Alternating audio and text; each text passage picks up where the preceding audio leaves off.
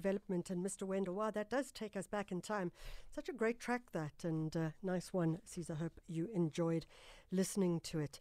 So it is 9:20, and at this time we often talk to Andre Flock, conflict resolution, conflict transformation. And as we look at Heritage Weekend, one of the things that Andre, I know, has been talking about this week is the idea of dignity in terms of addressing conflict. How do we look at it, and how do we think differently about it? Andre, thank you so much for joining us. Good morning, Michelle. Andre, let's talk to the idea of dignity in conflict. I think that often one thinks that when we go into a space of conflict, we need to be on opposite sides of the table and shouting and screaming and arm wrestling. And yet there is a way to look at it with regards to dignity, respect, with regards to who we are, where we come from, what our backgrounds are. Dignity is, I've started realizing the last year or two that dignity is a huge component in our conflicts, especially in South Africa, given our history, given our hopes and dreams. We tick some of the boxes, but we often forget in large conflicts and small personal, professional and political ones, we forget that magic ingredient, the dignity of the other. And that creates a lot of problems. And as we can see around us, it creates cyclical conflict. The harder we try, we seem to be getting nowhere.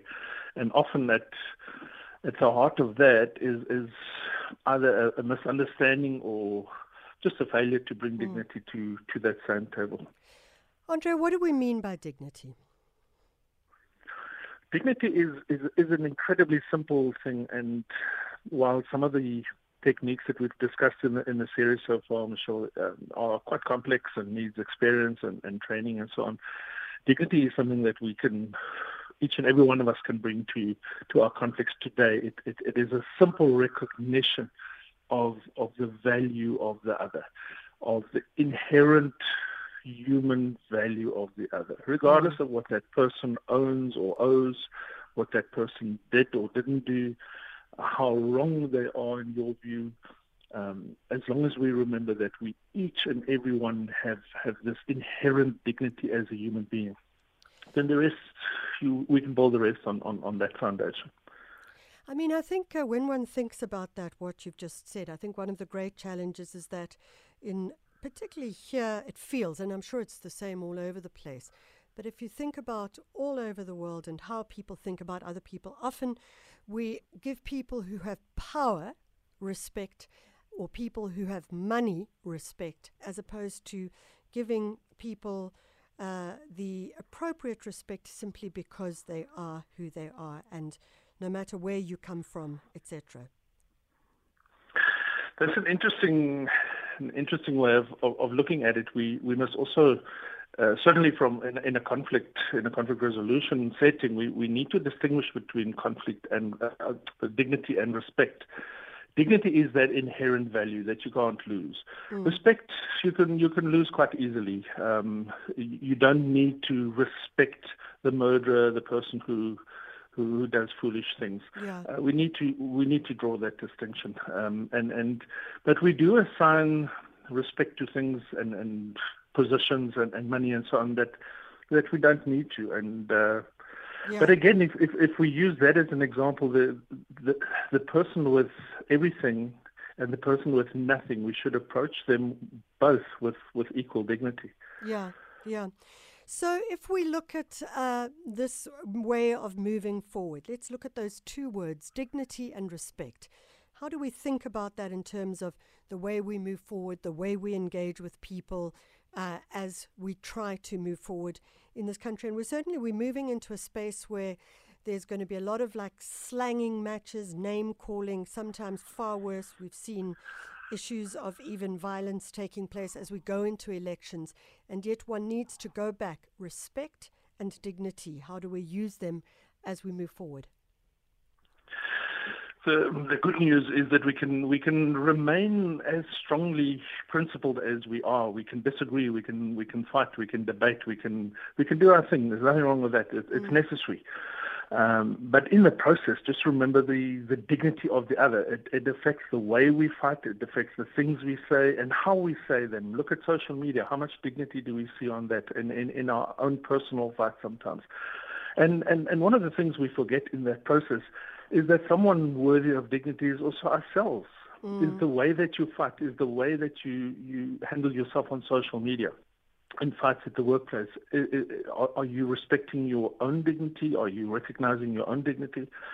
And that is why dignity is such an important foundation to all of the rest. Our conflicts, our necessary conflicts, should all be built on that understanding of the dignity of the other. So how does it play out on social media? What am I expected to do or not to do in order to align myself appropriately? Just understand that I can argue and debate and robustly argue with you. I don't have to accept your points of view. Yeah. But in the process, I can accept that as wrong as you are, or as wrong as I think you are, and as much as I need to point out where you're wrong, and as much as I need to oppose you maybe, there's still your dignity. And we can't get away from that. So if you have, do you do workshops on this kind of thing? And how would you teach that? Does it come from early childhood education? Does it come from your parents teaching you that you have dignity at a young age? Does it come from respect for other people? How do you teach it? And is it possible even to teach this to adults? It's actually quite simple to teach. In a workplace scenario, a workshop scenario, we use role playing and so on, just to show people what it looks like. But we all understand dignity. We all understand. In a teaching environment, it's often the easiest way just to show you how you feel when your dignity is breached and disrespected, and then to bring that feeling, that understanding to your conflict. It's quite simple, and that is the beauty of using dignity as a conflict resolution tool. It's so simple.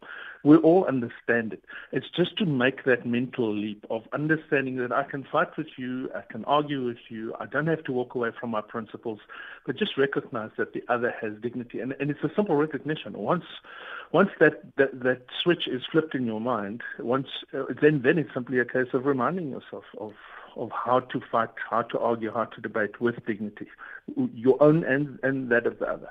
I almost feel like this is something we should get the SABC education team to talk to those youngsters about. I'd love to hear how they perceive dignity and respect as well. Andre, we wish you a wonderful, relaxing weekend. I hope it's going well, and we look forward to chatting to you again.